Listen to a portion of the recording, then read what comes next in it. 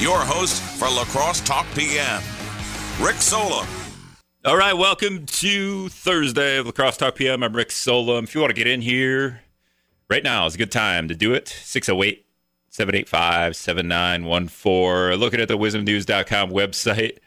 Wisconsin State Fair canceled. First time since 1945. Wow, what was happening back then? Trempealeau County Fair canceled. And then Northern Wisconsin Country Music Festival given the green light. So the Hodag and Rhinelander? Good to go. Man, there's going to be 5 million people there. Are you going? They said they expect about 16,000 people per day there. The Hodag. It's been held there for more than 40 years. I'm going to pass. I'm going to pass on that. Although the virus seems to be a little bit more dangerous indoors than outdoors. But man, if you ever see those pictures from fairs, people are packed in and shoulder to shoulder. Are you going to scream something at me, Brad, or what are you doing? Oh, it's canceled now? Oh, good thing you were listening. I was just looking at the website. Okay, canceled.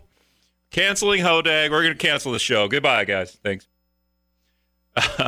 All right, so 0 people per day there at Rhinelander. Man, that would have been a disaster, I think, eventually, like 2 weeks later. It would have been a disaster as we see the COVID cases tick up possibly each day. Right on time. We're going to get this call in every day. Eric from Sparta, you're on. Go ahead. Yeah, I heard somebody on the radio last night. I wasn't calling the other day, but he said this letter was something that I wrote. It was a joke. Oh, it was. Yeah, we were joking. I don't think so. Totally a joke, Eric. Yeah, we talked to Bill Feehan yesterday. Somebody faked a letter from the Republican Party to high school seniors. Super weird. It's on the website. You can look at it. I thought I wrote the story and talked to Feehan yesterday. And yeah, check it out, WisdomNews.com. Number 3's calling in. Number 3, how are you doing? I'm doing good. How about you? I'm good. I hear you were looking for a new tricycle. Two-wheeler, though. We're going to go two-wheeler. I was going to go look today, but I did look at some of the places yesterday, but I'm going to go up to Fountain City and look one of these days. Do you need training wheels or without? Yeah, I test drove a couple. I was good. The tires are really thin on road bikes, so it is a little bit different. Well, I suggest you wait until the city has their sale down at the Isle of Plume down there, and they sell them real cheap. Yeah, I wonder if they're going to do that right now because people, they probably have to bring them in one at a time and wipe off the bikes. Well, they got a bunch of them down there. Maybe you could call the chief of police. You're good friends with him and see if they're going to have a bicycle sale. You probably save yourself a lot of money. Yeah, I should wield my power in this position as a media member who talks to the police. I should get in there and maybe I'll tell them I'm doing a story, and then when I'm looking at the bikes, I'll be like, "Hey, you want to give me that one?" Just take one out the back door. They'll never miss it. They'll never miss it. I'll give them a couple bucks for it. Yeah, I had a Hopalong Cassidy bike. Do you know who Hopalong Cassidy was? Is that like a cowboy or something like that? I had one in 1951.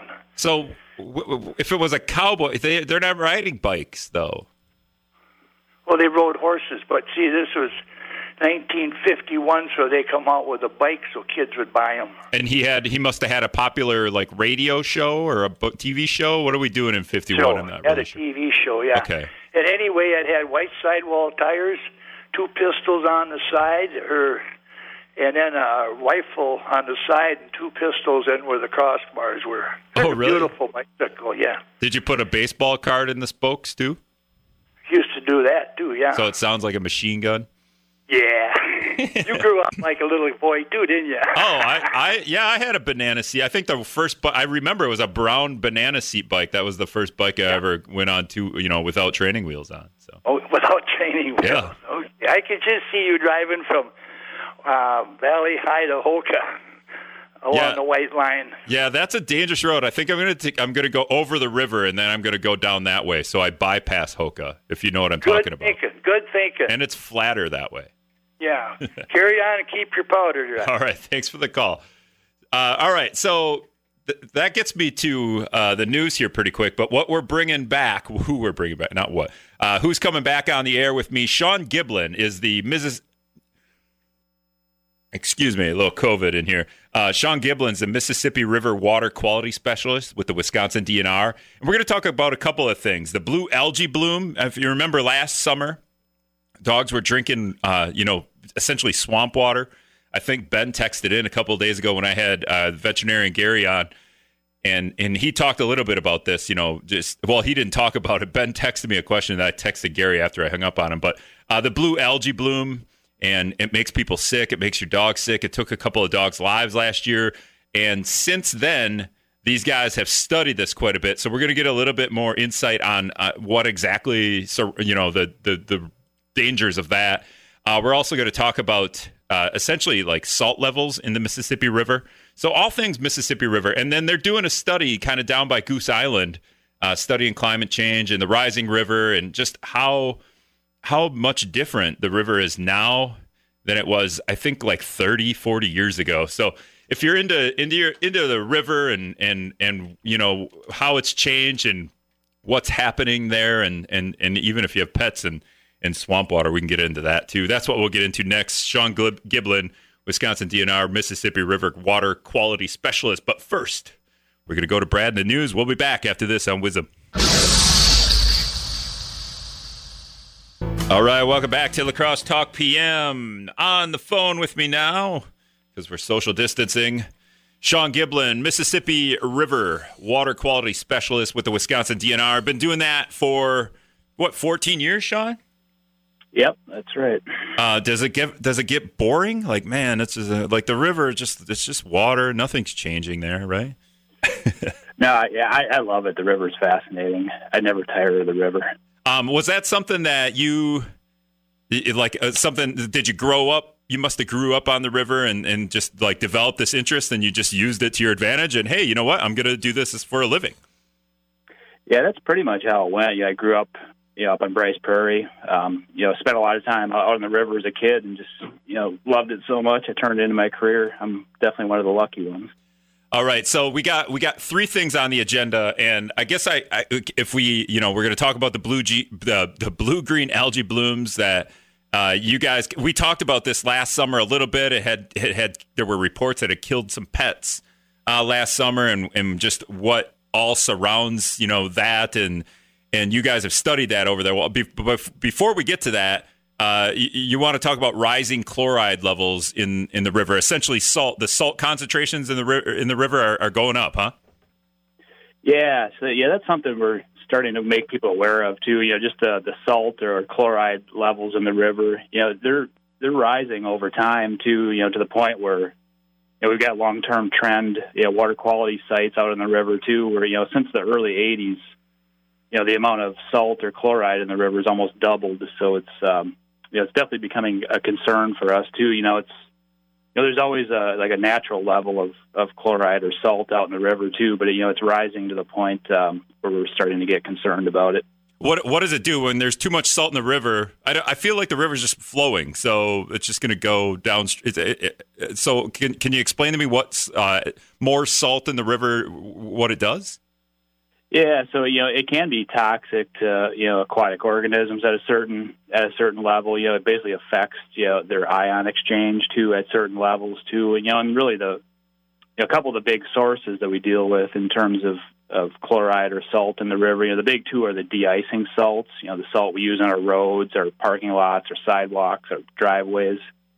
Yeah, and the second largest source is from water softeners too. So it's creeping up over time too, and we really got to start dealing with this. And there really are some pretty simple solutions to deal with it. Just don't worry about having soft hair, right? Like get rid of your water softener.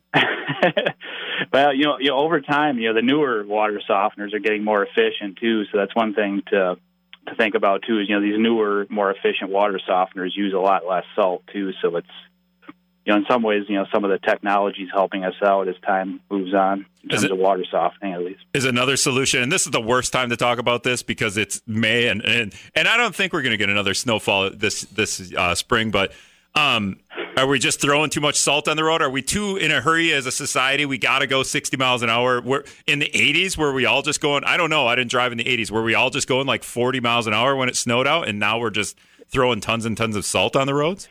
Yeah, I mean, when I walk around the city in the winter, I see people using a lot more than is probably necessary. So it's a pretty big change from when I was a kid. We didn't use that amount of salt, like on our driveways back in those days too. And I think a lot of people are just unaware of this. So I think there are some pretty simple steps, just using less, the water softeners, and then, converting road salting over to brine systems from rock salt. There's some pretty simple solutions, but I think a lot of people are just unaware that this is going on. We got to start doing those solar roads, right? Don't we need to start doing that? I remember that was a story about 3-4 years ago.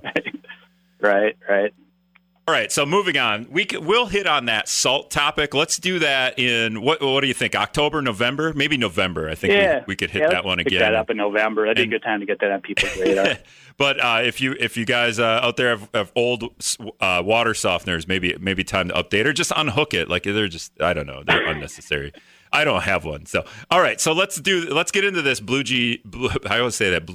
green algae blooms. Last summer we talked about a couple of dogs had died in Wisconsin. Just they must have been like out hiking, and the dogs get hot, obviously, and find like like a swamp or just any old puddle that's been around because of a lot of rain, or how does this work? Yeah, dogs are pretty unselective, in the water they'll drink. A lot of times people are just out hiking with their dogs. They'll come up to a water body where it's pea soup green, and they'll just, a lot of times just the pet owner is just kind of unaware that that's a problem too. They let their dog drink that water too, and there are toxins that are produced by these blue-green algae too that people need to be aware of. And really, with the summer heat, I'm starting to see these blooms start to set up on the river too. So it's a good time, this time of year, to get people kind of thinking about this. Yeah, and we have done some studies in the last couple of years where we really kind of got some pretty good predictive models to tell us where we're going to have problems with these blooms on the river. Now, when I'm out in Hickson, there's always just like a little swampy area. Is that what you're talking about, where that's always, or can these pop up just any old where? Does it take a long time for maybe not like a puddle of water, but where water kind of congregates in like out in the woods? Does it take a long time for that stuff to develop, or? Like the puddles out in the woods, typically aren't going to be a problem too. So this would be backwater areas on the river, kind of connected to a larger water body. It's kind of where we have problems with this too. Yeah, it's not really a puddle in the woods issue. Coming to a backwater on the river that's pretty isolated. If it looks like pea soup, you got to really think about not letting your dog drink that water. Yeah, I try not to let my dog swim in that, but she always manages to get in there. She smells pretty bad right now, actually. One thing you can do is just bring some water for your dog to drink in those situations too. And a lot of this, we've been doing studies, really on Pool 8, just outside of La Crosse here, and we've really identified some of the things that really drive that. Things like high nutrients in the water, so too much fertilizer, nitrogen and phosphorus in the water. Warm water, it creates more intense blooms, and then the other thing is just low turbulence, low flushing. We tend to have bigger problems with this on the years where the river stage and river discharge are lower. So just things to be aware of. Again, we're talking with Sean Giblin, Mississippi River Water Quality Specialist at the Wisconsin DNR. He's been doing that for almost 15 years now. Sticking with this blue-green algae bloom. And, so I don't know if you've ever been out to Hickson. You must have been out there. There is kind of like a swampy area where there's always water. It's not, obviously the river doesn't run off there, but would that be, but there's water there all summer. Would that be one of those places where just keep, obviously keep your dog out of there because, it's gross, but would it actually be pretty dangerous there? Yeah, if the water never leaves, it could potentially have it too. There's a couple of pretty simple tests, that we tell people you can do too. If you could, if the water, not brown water, but if it looks green, like pea soup type water, and like if you could walk in, about up to your knees and not see the tops of your feet, and it's got that pea soup look to it, that's clearly something to stay away from too. And then another thing is, the blue-green algae, they kind of, if you were to dip a stick into that water, and if the algae kind of clings to it a little bit, that's kind of another kind of simple indicator that you're dealing with blue-green algae too, to stay out of there too. Yeah, so if that is a water source that never, if it ever remains there throughout the year, it could potentially have problems with too. But usually it's kind of some of these off-channel areas, connected to the river. Yeah, that are having problems at this point. This spring seems like lately we've been getting rain, but we haven't had a ton of rain like throughout. So is this stuff going to be more prevalent because we had less rain, or more prevalent because when we have more rain? Because you talk about the river being up or down. The river's, I don't know if it's down, but it's not where it's been the last couple of summers. Yeah. So, it's kind of setting up like this year could be a little bit more intense too. We kind of, we typically, the years that are worse are the years we have kind of a wet spring where you kind of load the river up, with a lot of nutrients, a lot of fertilizer runoff, things like that too. And then, if the river comes down pretty abruptly, about the time that the water temperatures are warming up, those are the years you're going to have worse problems too. And this one, the river's bounced up a little bit in the last couple of days. It's going to for the rest of the week here too, but it's, it's kind of setting up like it could be one of those years. So it's, we just wanted to get that on people's radar this year. Yeah, and it's pretty easy. Out walk your dog, bring some water, and don't let them drink out of the gross whatever anywhere. Just let them drink out of your, bring a little. There's those cool little pocket, water bowls that I've got one of those, and like if you bring a bottle of water, then you should be good to go. Yeah, dogs are just incredibly non-selective. They'll stand there right in the scum layer and lap that up too. So you kind of have to look out for them at times.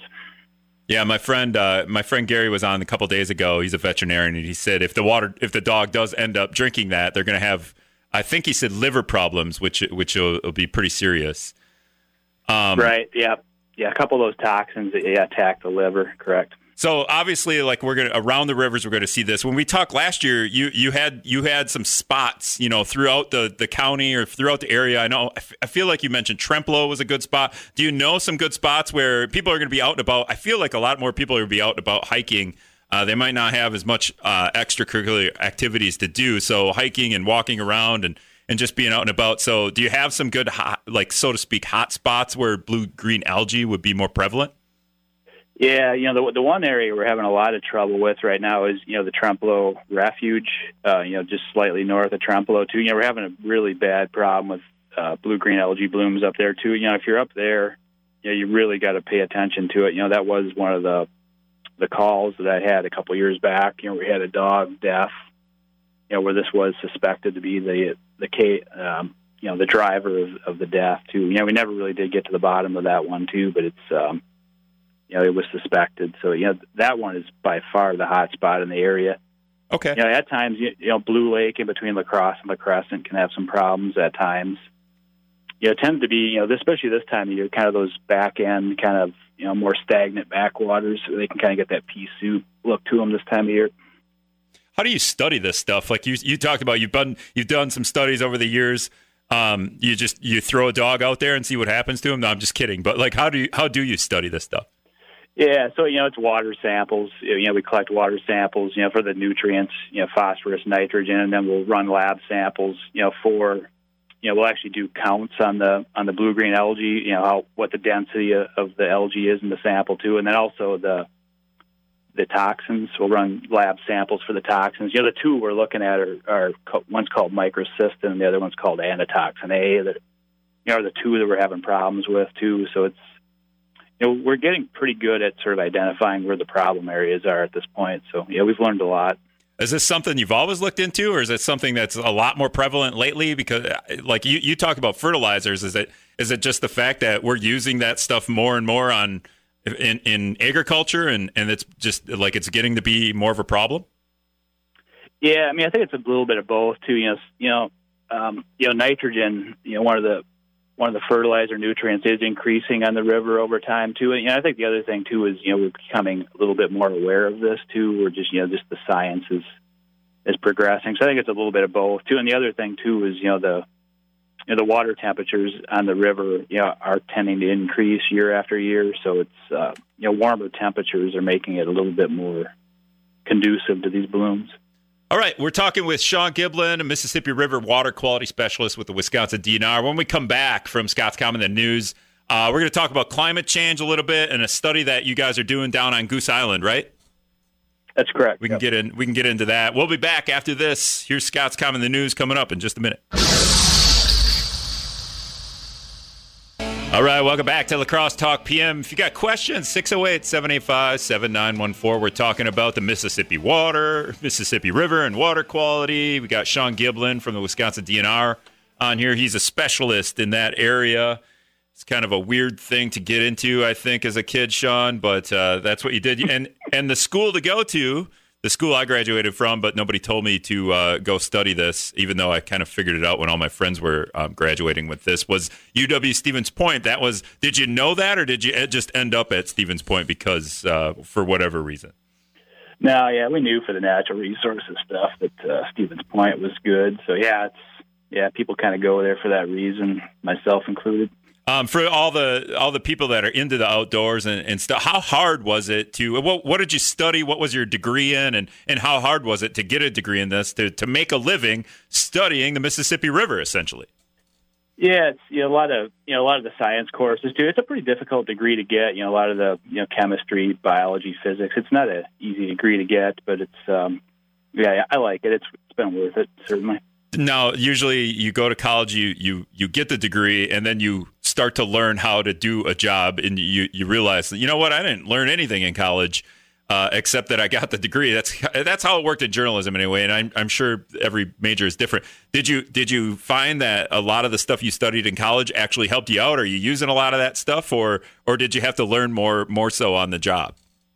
Yeah, I mean, what you learn in school is definitely the base too, but especially with things like the river too, like the science is always progressing too. So it's, you never stop learning, and it's always new too. So it's been, laid the foundation too, but it's, most of what I'm working on now, we didn't even talk about in school. So it's, it progresses over time. Is this one of these jobs where are you in a lab maybe half the time and then in waders the other half of the time collecting samples? Like, what's the job like? Are you outside a lot more than usual, or can you describe it a little bit?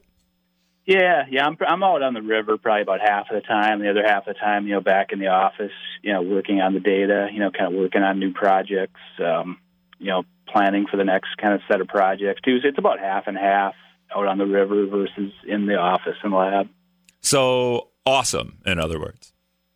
Yeah, it's not a bad gig. And on top of that, you're probably into hunting, fishing, all that stuff. So you're probably out on the water like 3/4 of your life. Yeah, we're out there all the time. My kids would live out there if I let them. Yeah, we're out there. Yeah, on the weekends we go right back out there. Now, before the news break, we talked about the blue-green algae blooms and how that affects dogs, and just essentially, like, it's pretty easy. Stay away from the gross water. Don't let your dog drink that. Definitely don't let. Also, don't let your dog swim in it because, man, you have to give her like 7 baths. I have found out over the last couple of days as she comes, because I have a golden retriever, so she wants to say hi to everybody. And when we're walking out and about, because everyone's walking out and about nowadays, and nobody wants to pet her anymore because they get the stench of her from a distance. And they're like, oh, what is that, you, Rick, or is that your dog? And I'm like, that's my dog. Yeah. But what we're going to talk about now is, and Sean, you're going to have to take over until I get a feel of what exactly this is. But you guys are studying, and I could have this wrong, you're studying climate change, how to adapt to it. You've got something going on Goose Island on the south side of La Crosse. And, if anyone's been down there, they redid the road down there. They're redoing trails and everything else down there, too, as well. Yeah. So, what we're doing down there is part of that project, too. So, really what's going on is, the amount of flow in the river, and I think we're all kind of aware of this, has increased over time. If you look at the river gauge at Winona, which measures the amount of flow in the river, from 1929 to about 1980, we never had a year where the yearly average discharge was above 45,000 cubic feet per second. And, really since 1980, we've seen this 10 times, and 5 of those have been since 2011 too. So it's, we're paying a pretty heavy price for this on the river, in terms of, it's, this high flow, it's destroying islands, it's creating erosion. We're seeing the mortality of a lot of trees out on the floodplain too. And, another thing too is just the amount of flow, through our backwaters too. So, I don't know if people have noticed this, but, going through Goose Island too, and what's, if you're almost to the campground, it's called Wing Lake. And so, what we used to have there is a couple of culverts where, the water would move through there too. And, they were put in, many years ago too with, not a lot of thought into them. Just, move enough water, blow out the road too. But, with that project, we got another shot at that. And we kind of reworked that, where we can, basically put a summer and winter flow rate on there, get better conditions, better oxygen, better water quality, better fisheries response in there too. So it should improve fishing over time too. So it's kind of just a simple way to sort of adapt to this kind of warmer, wetter world we're going into here. Yeah, you were saying before the show you've got a USGS gauge in Winona. Maybe you could describe what that is, but like the from 1929 to 1980. And it measures the water flow, right? Like, what can you describe? Like, is it some little marker in the water that just like essentially blows in the wind, but blows in the water essentially? Well, it's basically measures level on the river too. And the USGS will go out periodically and basically measure the amount of flow moving past that point, as a function of how high the river is too. So it's really detailed studies, but, like that one's nice because, it literally goes back to the 20s, so we can really tell, how things have changed over time too. And, and if you really look at that too, like these last 30 years and, and really 10 years in particular too, you can really see that it's, the river flow has been a lot higher too. And, we're well aware of that too. And like, a lot of these, a number of these projects, we're starting to kind of build, some of these contingencies into it, kind of knowing, it's not as if we'll never have a drought again, but I think this sort of warmer, wetter future is probably going to be with us too, and we're trying to adapt to it. And what we're doing down at Goose Island is one of those type of projects where we're kind of adapting to changing conditions. Now, do you guys study this stuff in terms of like, can you relate this? Okay, this is what's happening to the Mississippi River, and maybe you go talk to some DNR guys at some other river and compare. Is it happening all over the nation? Do you guys do stuff like that? Yeah. So we'll do a lot of meetings, with the 5 upper river states, so Minnesota, Iowa, Illinois, Missouri too. We'll compare notes too. And really the data it's all kind of saying the same thing too. This wetter period we're in is it's pretty widespread, throughout the upper Midwest too. I mean, if you look at the amount of rainfall we've gotten in these last 30 and specifically the last 10 years, it's increased, certainly. Yeah, is that alarming, too? Because, when you talk about climate change and how much things, how different the climate is over time, usually it's a span of, maybe less than 10 years, but you're talking like 30 years it was this, and even in the last 10 years, it's really jumped. The amount, the height of the river, the amount the river's flowing faster, or however you want to describe that. But I don't know, how alarming should we be? It's eye-opening. I'm concerned about it. I mean, and just kind of, what you see that it's doing to habitat out there too is, certain backwater areas that I've looked at, even since 2015, things are changing out there pretty fast too. And, these high flows are really a big part of that. So it's, we definitely need to be in tune to this too. And we got to be, willing to sort of adapt to it as time moves on. Should we start investing in land, like a property that's about a block off the river, so that, in a couple of years it'll be riverfront property, or not? I don't know if I go that far, but yeah, the flow out there is definitely increased. No two ways about it. I had a friend, this was last summer, and he was like, he's a boater, right? He's out on the river all the time, and he's like, can we just change the 10-foot, I think it's 10 feet, 10-foot slow no wake level so it's higher, because I'm sick of having to go way upriver or way down. I don't know whichever way they wanted to go, so they could, open the boat up, go skiing and whatnot. Can you just talk about that? Like, there's no change in the slow no wake level, right? Like, to appease the boaters out there, huh? No, that level's for destroying property and banks. That level's set into, but that's one of the ways that people are really noticing it too. We're going above 10 feet, especially in the summer months. In these last 10 years, more in 93 was a pretty high discharge year, when I was kind of growing up on the river too, but there weren't too many like that too, where like now we've strung together, a bunch of these consecutively. And, that's one way people really notice it too. There's no wake rules are in effect. Have been in effect a lot more over these last 10 years. Yeah. People don't understand always what climate change is about. And I'll admit, like I can't wrap my head around it, but I'm, not a scientist, although I kind of dig into it every once in a while. But all of a sudden they start to, I can't water ski anymore right outside where I used to 10 years ago or even, 3 years ago or something. And, that seems to be the only way to get through to people that things are changing pretty rapidly. Yeah, like these wetter conditions, and more flow in the river is kind of one thing, people really don't kind of associate with it too, but it's we're definitely seeing some changes out there. Now this year, is the river normal at this point? Or, like last summer, we set a record for like days over the slow no wake 10-foot level, right? The flood stage, I guess that would be called. Yeah, I mean, there was a period a couple of weeks ago too where we got, I think we were about right at average too. Now we bounced up. I mean, if you look at about the 80-year average or so, like, we've bumped up, quite a bit above that already too. So it's, this is the closest we've been in a while too, but currently we're still well above average, especially with this last bump up. Okay, and getting back to what you guys are doing, or are you doing it, or you have done it already down on Goose Island, and is it just a matter of like preserving Goose Island and preserving that area, or is it a matter of like the natural course of things is going to change this and we're just trying to adapt?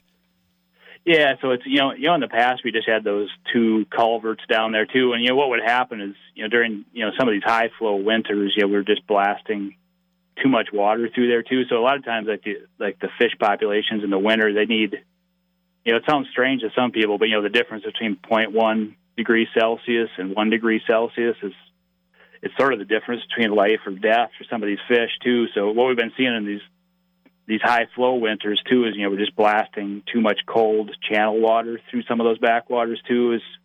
And so, what this project will do, there's a new control structure there too. So we'll be able to basically control those flows through the Wing Lake complex to, create water that's warm enough, but also with enough dissolved oxygen, to create good ice fishing conditions down in there too. And then conversely, we can kind of lower the boards a bit too, and then create a summer flow rate where we can get good oxygen under multiple seasons. We've done this other places too. The way we operate, the pumps at Pettibone Lagoon. We did studies a couple of years ago too, where we developed summer settings and winter settings too, and it's really improved the water quality and fishing in that area too. Long Lake up in Trumpelos where we've done another one. Yeah, and so Goose. The Wing Lake complex down in Goose is just kind of the latest, in the line of these projects where we kind of use the science to, create better conditions out there. Is it something that you're going to have to like always adapt to, as opposed to like if you started to adapt to it and now the river conditions change? So, in maybe 5 or 10 years, you'd have to adapt to it again, as opposed to just letting it, or removing all the things that you put in there and just, then it would probably just all wash out, I suppose. Yeah, the way that structure is set up down there too. Once those settings are established, we'll establish a summer and a winter setting too. And those will be pretty locked in. We'll have pretty good confidence that we're going to be letting the right amount of flow in there for oxygen and temperature. So, once that initial study to calibrate the thing, which is what we'll be doing in Goose this summer too. Is once that initial study is done too, then you're pretty locked in too. We'll go back periodically to make sure it's still functioning too. But once those initial settings are established, it'll be pretty much locked in. You're a fisherman yourself, so I feel like you're just manipulating everything so that you get good fishing conditions out there. Yeah, I don't mind having a few extra spots out there. I'll tell you that. Now, do you have all the secret spots then? Because you're manipulating everything, and then nobody else, maybe a couple other DNR guys know, but nobody else knows the prime, this is going to be the prime condition if I adjust this just right. Yeah. I mean, usually, we did the same thing in Pettibone too. We went out and did presentations talking about that. I mean, I think most people know. We don't really hide it per se. I mean, there's a few secret spots I'll always keep under my hat, though. Sure. All right. Sean Giblin, the river quality specialist of the Mississippi River Water Quality Specialist at the Wisconsin DNR. Hey, thanks for joining me, man. Hey, you bet. Yeah, thanks a lot, Rick. All right. We're going to take another quick break. We're going to come back and wrap up after this right here on Wisdom. All right, welcome back to Lacrosse Talk PM. Just a couple of minutes left in the show. I was texting, Nathan had texted in. He wanted to apologize that he got me in trouble with Eric from Sparta, who's been waiting patiently on the phone. Eric, Nathan has apologized for bringing up the fact that you may have written those letters claiming to be the Republican Party of La Crosse County. Oh, wonderful. So just wanted to let you know. What did you need? You're calling in here for a while.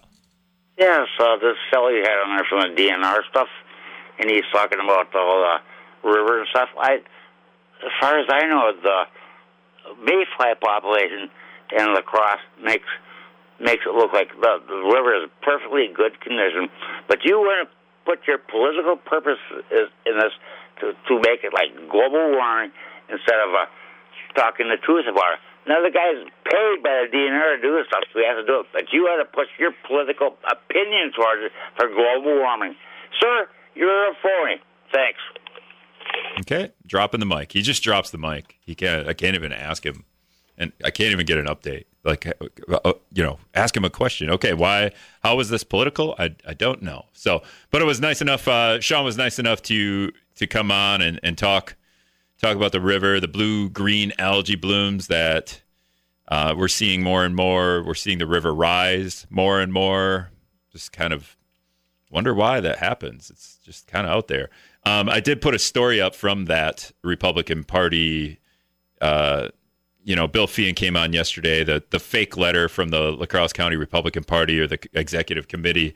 It's on our wisdomnews.com webpage, but on the Facebook page, there's quite a few comments, and one of them was from Brent that says, why not start the article with fake letters sent out? Because I don't mention it in the story for a while because I just kind of making light of some of the things in the letter. But the headline, Brent, says, complete with mega hat coupon, recruitment letter sent to La Crosse area students was not from county's Republican Party.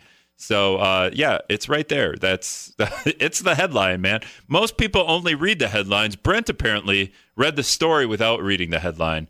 So I don't know. But it's Facebook, and part of what Bill Feehan talked about with this fake letter yesterday was the fact that there's a lot of trolls out there, and this was kind of in that light. He also related to the Unabomber's manifesto, which I thought was a little bit crazy, but I'm not all up to speed on the manifesto that the Unabomber had. So I am getting a text here that says the Boston Marathon is canceled. So probably no surprise there, the way everything is being canceled. Trempealeau County Fair canceled. And what was the other one? Wisconsin State Fair canceled. Minnesota State Fair, they announced that they were canceling last week, I believe. Maybe it was early. The days all run together. Maybe it was early this week or late last week. So all these state fairs. And then I started the show saying, hey, this Hodag concert in Rhinelander is still going on. It's going to be the only festival going on this summer. And then Brad sprints into the studio, and he's kind of looking at me. I'm like, what do you need, Brad? And he's like, nope, that's canceled too. So the Hodag Country Festival that's in July 9th through 12th in Rhinelander is not happening anymore either. So you could check out all those stories on wisdomnews.com. There's other things. The I will admit that I read there was a La Crosse police officer who helped a struggling swimmer last night under the Cass Street Bridge. And I will admit that I misread what the police report said. And the way they had it, they missed a word there. And the way they had it written, it sounded like the officer, Colin Sheridan, jumped down from the bridge. And then when Caitlin in the newsroom pointed out, she's like, I don't think I don't think that's exactly what he did. And then I kind of read it a little bit, and I'm like, oh yeah, they just forgot to write that he didn't jump from the bridge, or he threw down the floating device down to the swimmer, and then the fire department then was allowed to come pick him up, or not allowed, but they were able to pick him up as he was safely floating next to the columns under the Cass Street Bridge. So a little embarrassed there for a minute, because I read the story and didn't, it was like, wow, that's really what happened. And then somebody like, no, that isn't actually what happened. So, all right, that's all the time I have for today. Let's see, tomorrow's Friday. Oh, Food Drive Fridays. That's tomorrow. Last one, guys. Okay, so 11 a.m. to 1 p.m. Go to Macy's at the mall, Big Lots on the south side, or downtown here at the Law Enforcement Center, and go donate. So anything, food donations, or go to the La Crosse Hunger Task Force, the Hunger Task Force of La Crosse, and get a money donation. Give them a money donation. Firefighters Credit Union will match that, and we could try to take this out huge. That would be great if we could do that tomorrow. The last one, a 7-week run. And the Hunger Task Force is now becoming a food distributor. So we'll probably talk to Shelley Fortner tomorrow about that. I know she's going to start distributing food from the federal, where they paid $3 billion to buy produce and meat and milk from farmers. And so the Hunger Task Force has actually taken on some of that work. So that's another thing that they're going to be doing. And we'll probably try to get her while she's in the middle of doing that. So, all right, well, that's it. We'll be back tomorrow, guys. Thanks a lot for listening.